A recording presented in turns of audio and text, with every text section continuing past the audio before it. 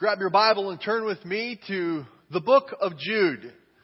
We've started a series a number of weeks ago entitled Postcards, looking at the one chapter books in the Bible. And tonight we're going to be looking at the book of Jude. As much as we know and we have heard that in our society that heart disease is a killer among many, it's a very real physical problem.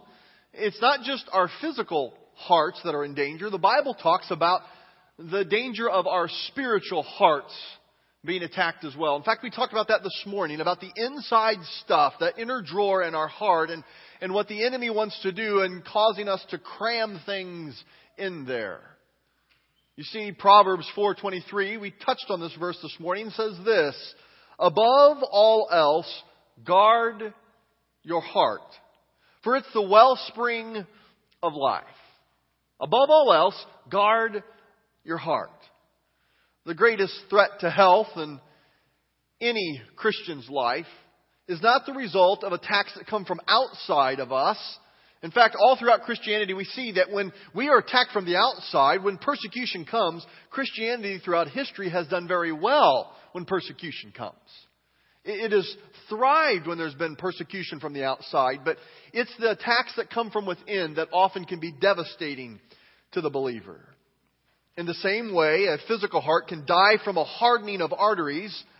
It's the spiritual heart's challenge that it can die from a hardening of an attitude. In the same way that a physical heart can die from the hardening of arteries, a spiritual heart can die from the hardening of our attitude. It most often affects those who are immersed in religious activity. They're involved in church. They've been around the things of God, and they hear the truth over and over. They sing the words of the truth over and over, and yet it never translates into a changed life for them. Consequently, they have no real defense for the attacks of sin that comes at them, and the erosion of the cancer of compromise takes over in their life. So we need this periodic wake-up call from our spiritual apathy. God began to do that in our hearts this morning, and I want us to look at the message that the book of Jude has for us that goes hand in hand with what I believe God is talking to us about the purity of our heart and keeping that pure before Him. I want to welcome you to this postcard of Jude. It's a little one-chapter book in the Bible. It's 2 pages in my Bible. Depending on how big the print is in your Bible, it may be a little bit different, but it's very small. And it challenges us to fight for the faith.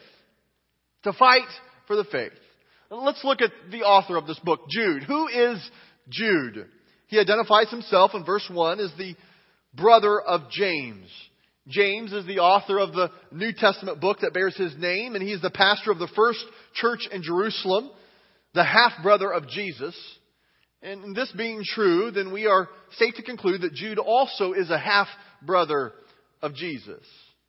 This could explain in part why he was so concerned about fighting for the faith. The Bible clearly teaches that the half-brothers of Jesus denied His divinity until after He was resurrected from the dead. And perhaps Jude is reflecting on his pre-conversion days. Before his heart was freed, he had a hardening of his attitude, and maybe thinking back to before he embraced Jesus as his Lord and Savior. This little postcard was written to Christians of all ages, all generations, and it has an all-inclusive scope. I think it's a timely word for not only us here at Grace Point, but for sure for our culture on the message that Jude is giving to his audience. The theme of this postcard is found in verse 3. Look with me at Jude, verse 3. Dear friends, although I was very eager to write to you about the salvation we share, I felt I had to write and urge you to contend for the faith that was once for all entrusted to the saints. This is the theme of this book.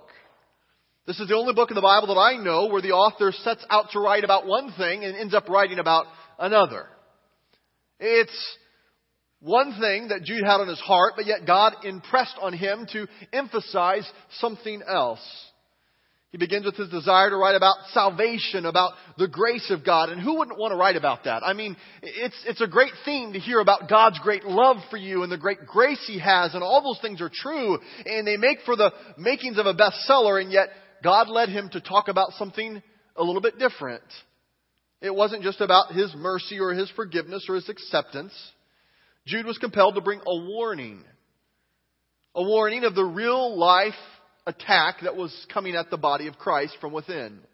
That's why he admonishes us to contend for the faith. So he writes this apologetic, this defense of the Christian faith.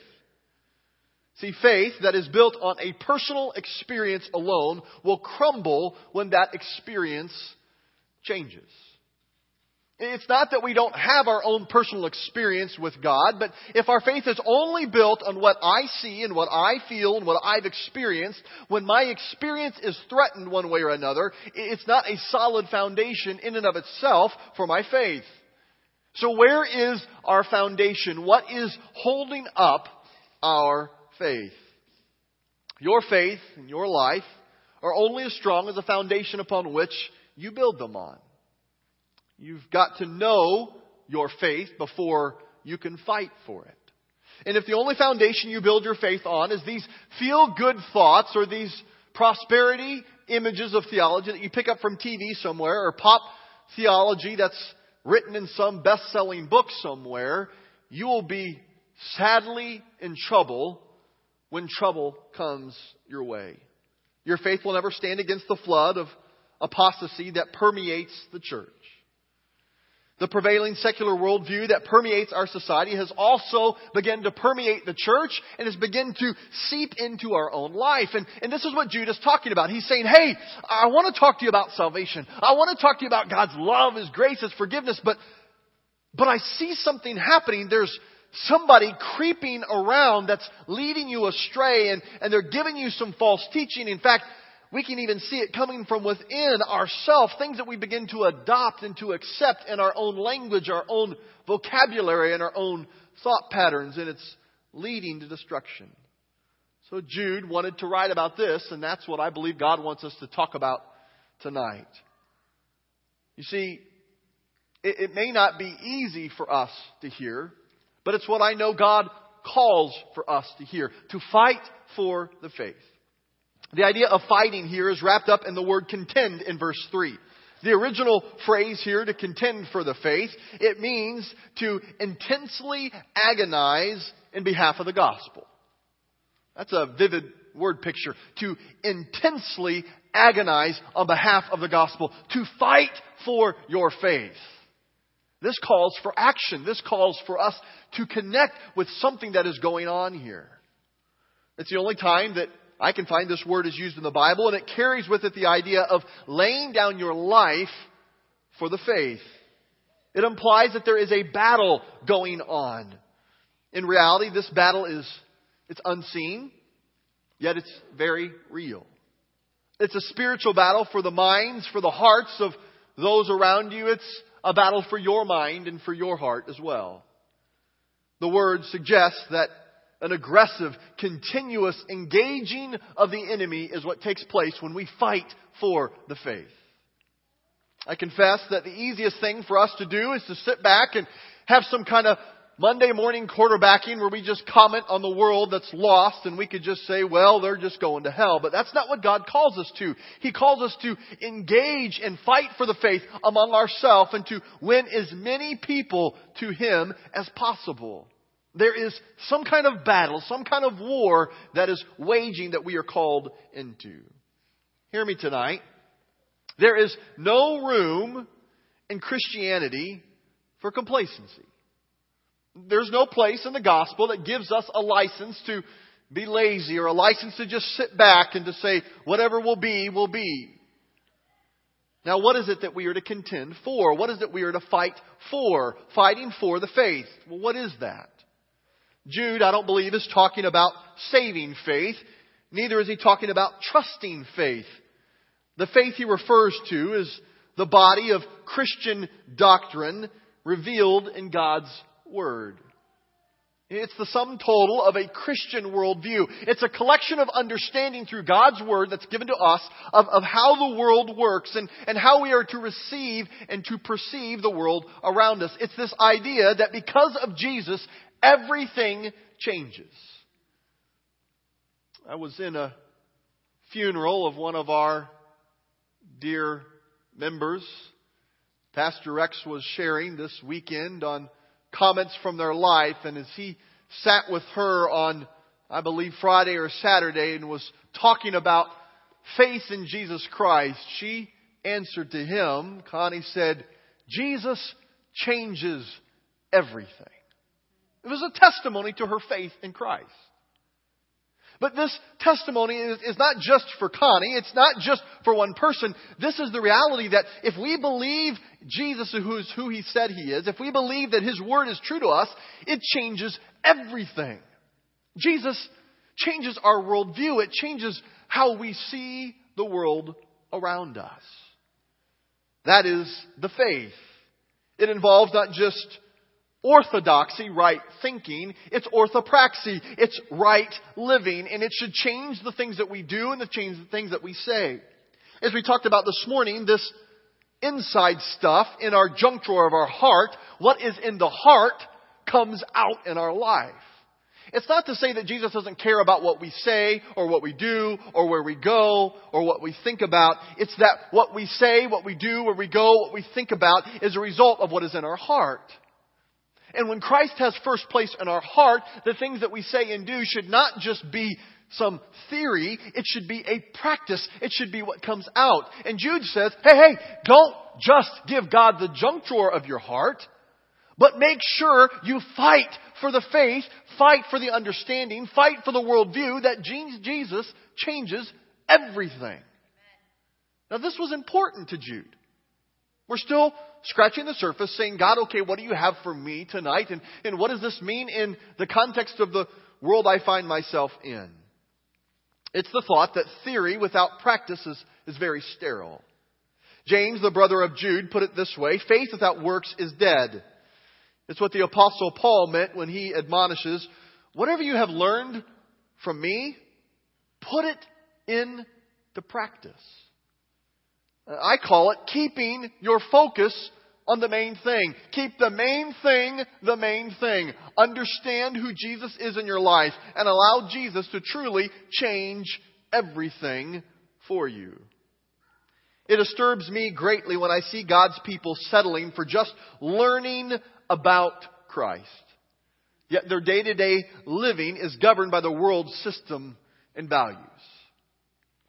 I think there's few things that nauseates our Heavenly Father like the believer who learns stuff in their head but never allows it to seep into their heart and transform the way they live their day-to-day life. That's what Jesus said, we read this morning, about the Pharisees. Your lips honor me, but your heart is far from me. Jude wants to write about the salvation and the grace we have in Jesus, but he says, hey, don't stop fighting for the faith. Remember that Jesus changes everything, and don't lose sight of how important that is. It's fundamental, it's basic, it's the building blocks, yet it can never be taken for granted. This is the first step towards apostasy, when God's people, believing the right thing, but no longer allow it to make any difference in the way they live. God says, contend for the faith. Don't let it be taken for granted. Contend for the faith. How? By letting it affect every action, every decision, every relationship you have. Jesus should affect every decision, every action, every relationship that you have. Notice that the faith, it said here, that was once for all entrusted. This worldview is not up for grabs. It's not in process. It's not still being worked out. There are absolute moral laws that God has set into motion. It's no less real than the physical laws of our universe that we see, like gravity. It is a very real set of laws that God has given to us. Is it dynamic? Yes. Is it life-changing? Yes. But is it open for compromise? Not at all. It's kind of like the news that came to you this morning, either in your newspaper or in your inbox. The news is once and for all delivered for today. I can't reprint it or change the headlines, neither can you. They've been delivered to our doorstep or delivered to our inbox. That's like God's written word. It's once and for all delivered to us. It's not up for change or compromise. Our part is to receive it, to read it, to digest it, to live it. Now, that's not being narrow-minded. That's not being ignorant. That is the path to discovering God's purpose He has in our life. I challenge anybody to a serious study and application of the principles in this book. If you want to sink your teeth into something, take these few paragraphs and read them carefully and begin to seriously study and apply your life to them. It will bring about a serious change. It's time to stop trying to make God's Word fit into my life, and it's time that we start fitting our life into God's Word. He is saying, fight for the faith. This worldview that Jesus changes everything. He calls that fighting for faith. Now let's look at verse 4. What caused Jude to change his reason for writing this postcard? Verse 4 says this. For certain men whose condemnation was written about long ago have secretly slipped in among you. They are godless men who change the grace of our God into a license for immorality and deny Jesus Christ, our only sovereign and Lord. Another paraphrase puts it this way. I changed my purpose because certain people have crept in secretly and undermine the truth that we hold dear. This phrase here, secretly slipped in, is this word picture of someone slipping into a pool without making a ripple, without splashing. It's just this sneak attack that's taking place all across the Church of Jesus Christ. It's happening all across our popular culture. It can happen to us if we're not careful. God says, guard your heart. Give me the junk drawer of your heart.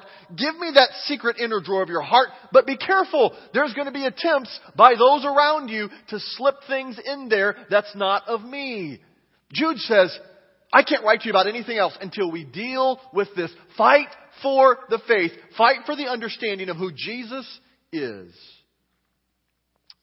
This happens slowly, subtly, without a splash, without any alarm. Jude says, I started to talk to you about salvation, but I have to tell you about the sneak attack that I see taking place. Be careful of these that want to lead you astray. They are winsome. They are intelligent. They are persuasive.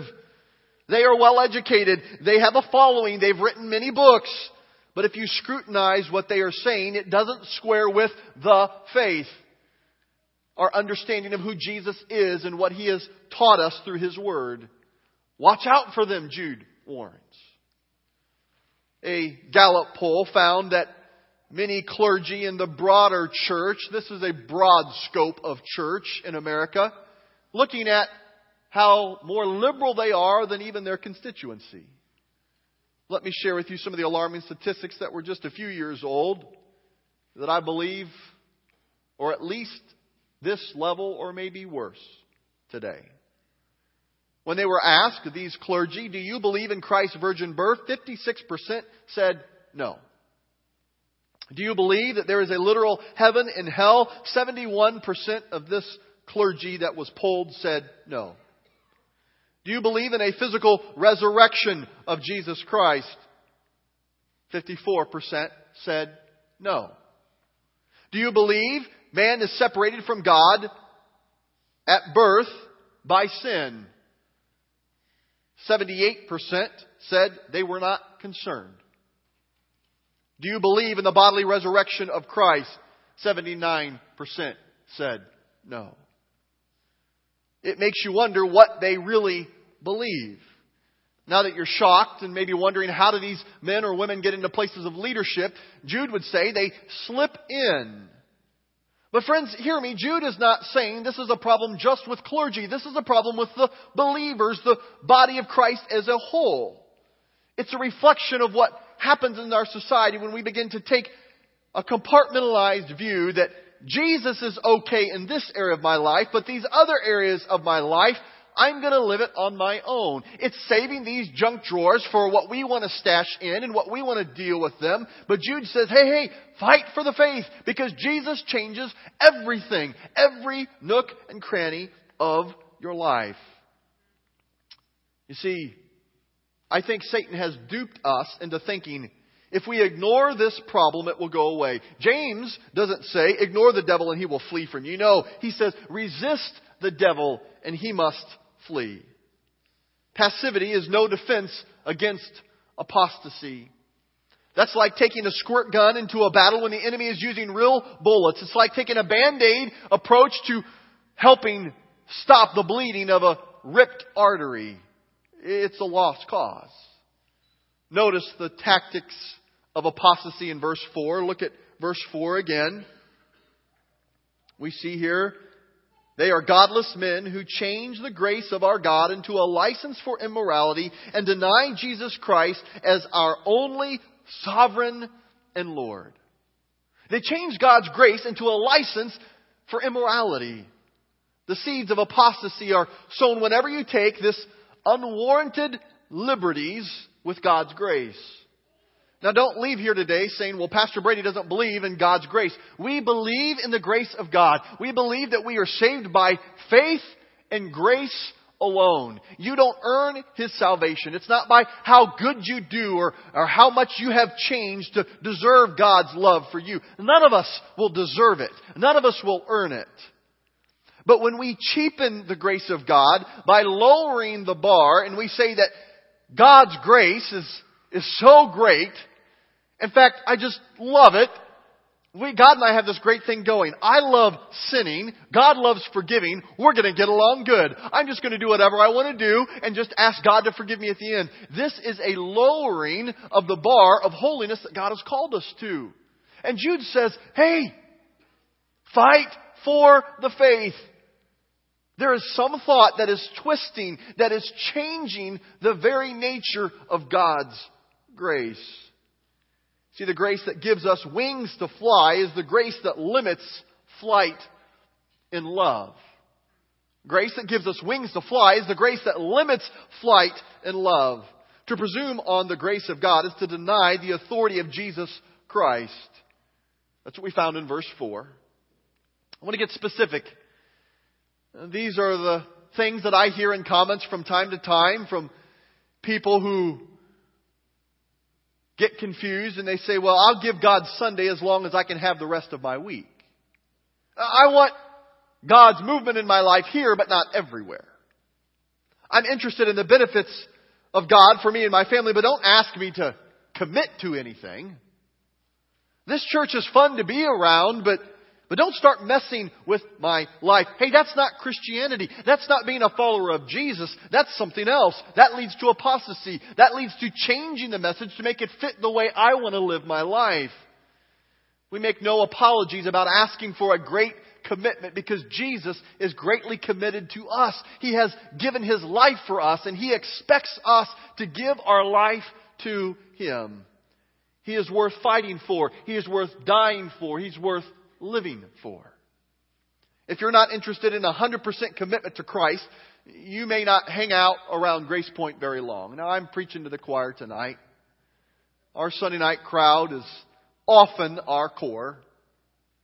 But it's important for us to know that there will be some who are not interested in making much of a commitment to Christ. We will love them. We will welcome them. We will make room for them, but we will not apologize that Jesus asked for a great commitment to Him, 100%. It's an all or nothing thing.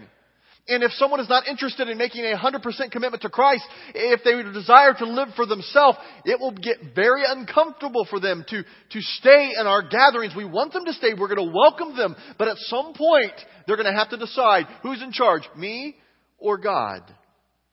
We begin to see that God asks for a great commitment. In verse 5 through 16, Jude continues on in his book and speaks of the doom and destruction of people who pervert God's grace and deny the deity of Christ and Christ's rightful authority. We won't have time this evening to walk through all these verses. We may tackle that next week together as we look at part 2 of this little postcard. But as we finish our time together tonight, I want to conclude by offering 4 quick guidelines for battle as we fight for the faith. Not just a saving faith, not the faith of us putting our hope in Christ, but it's the faith, this collection of our understanding of who Jesus is in our life and the difference He makes. How do we fight for that faith? First, know where you stand. You can't afford the luxury of being ignorant about where you stand in your faith. You need to know where you stand in regard to at least these 4 truths, if not a number of others. 1, regarding the Bible.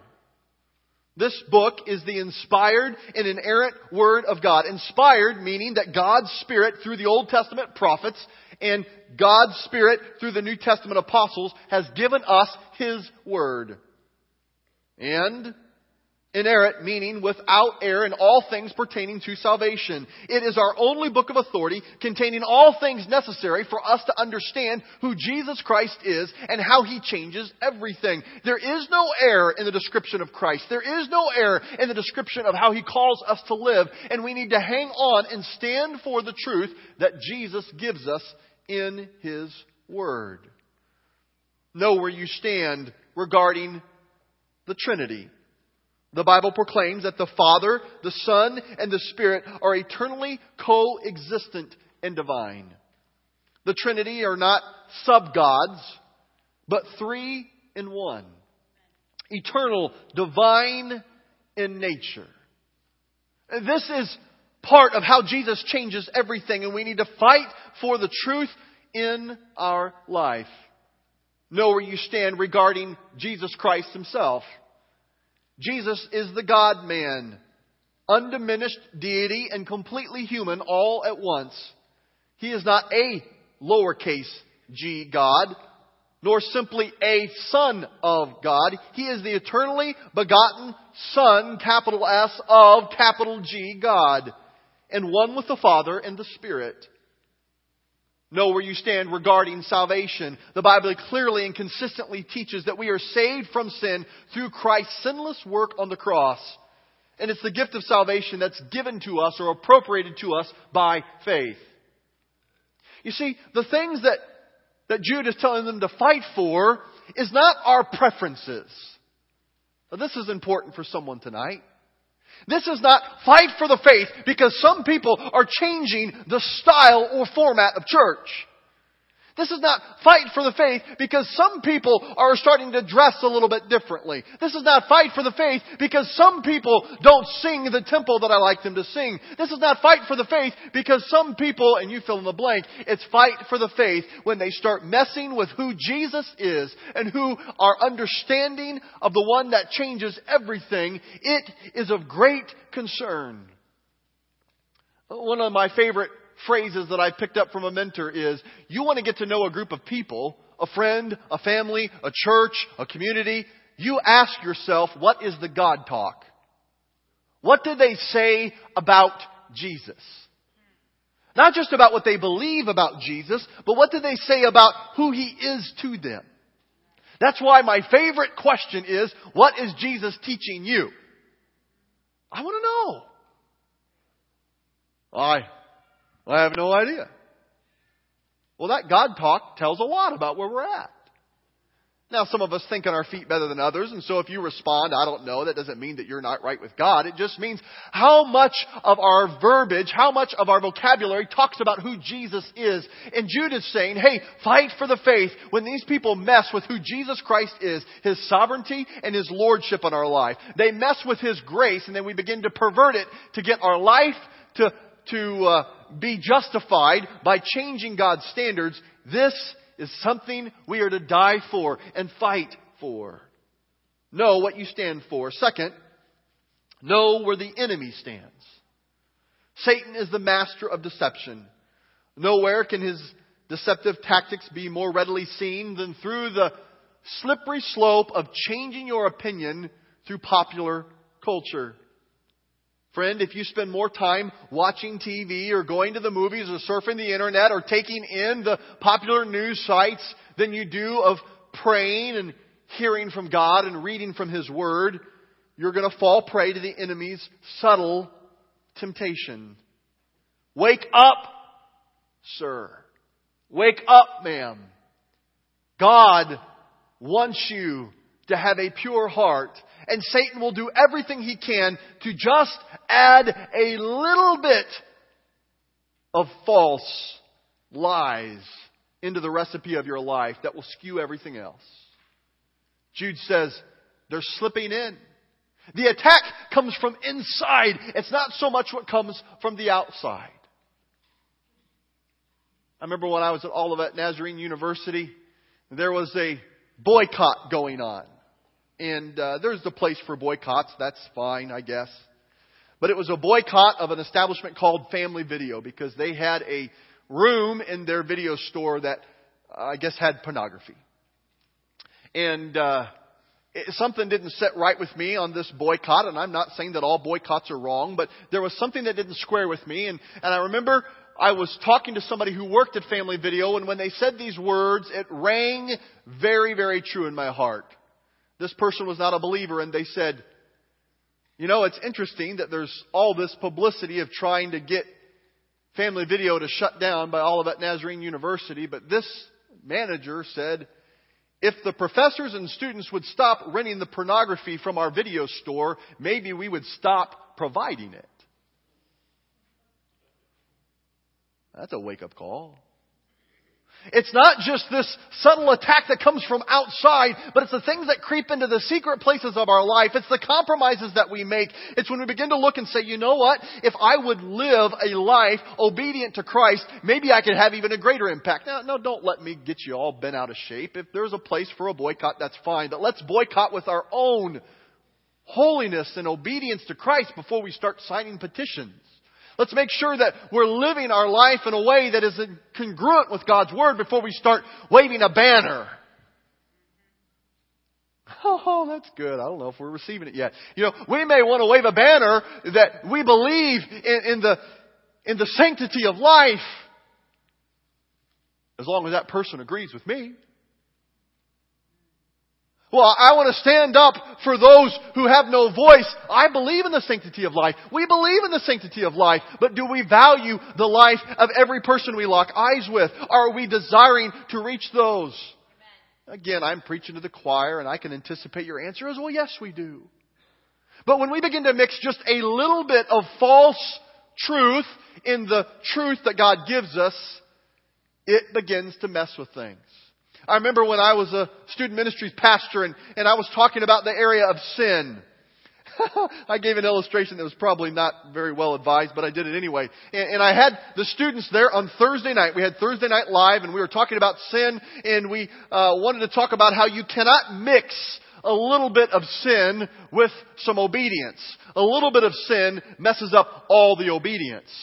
And so I had a batch of chocolate chip cookies that I prepared for the students, and I passed them out to some of the guys, and I said, now guys, don't eat these cookies yet. Well, students don't listen very often when they have cookies in their hands, and so as I was continuing to teach and talk a little bit, some of them started to eat the cookies.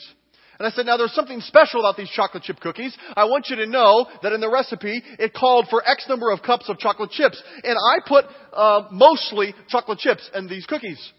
But with not having all the chocolate chips that I needed to find something to substitute the missing ingredients that I had. And so I didn't find anything in the kitchen that looked like chocolate chips, but I went to the backyard and I had a dog that was a beagle named Hunter in the backyard. And Hunter would leave these little bombs all over the yard that dogs do that's kind of gross. And if you look at it kind of just right, it looks like little chunks of chocolate left in the yard. But it was anything but chocolate.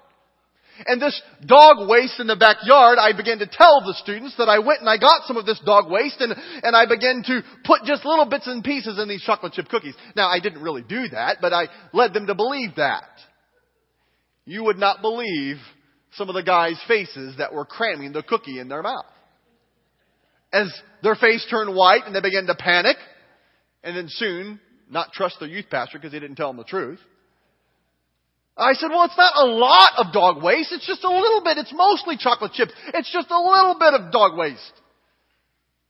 And they were like, I'm not eating this. It's the best way that I could describe how God feels about a little bit of sin. Just the little bit is too much. It's not, well, I'm mostly going to believe things right about Jesus, but just a little bit of changing His grace is okay.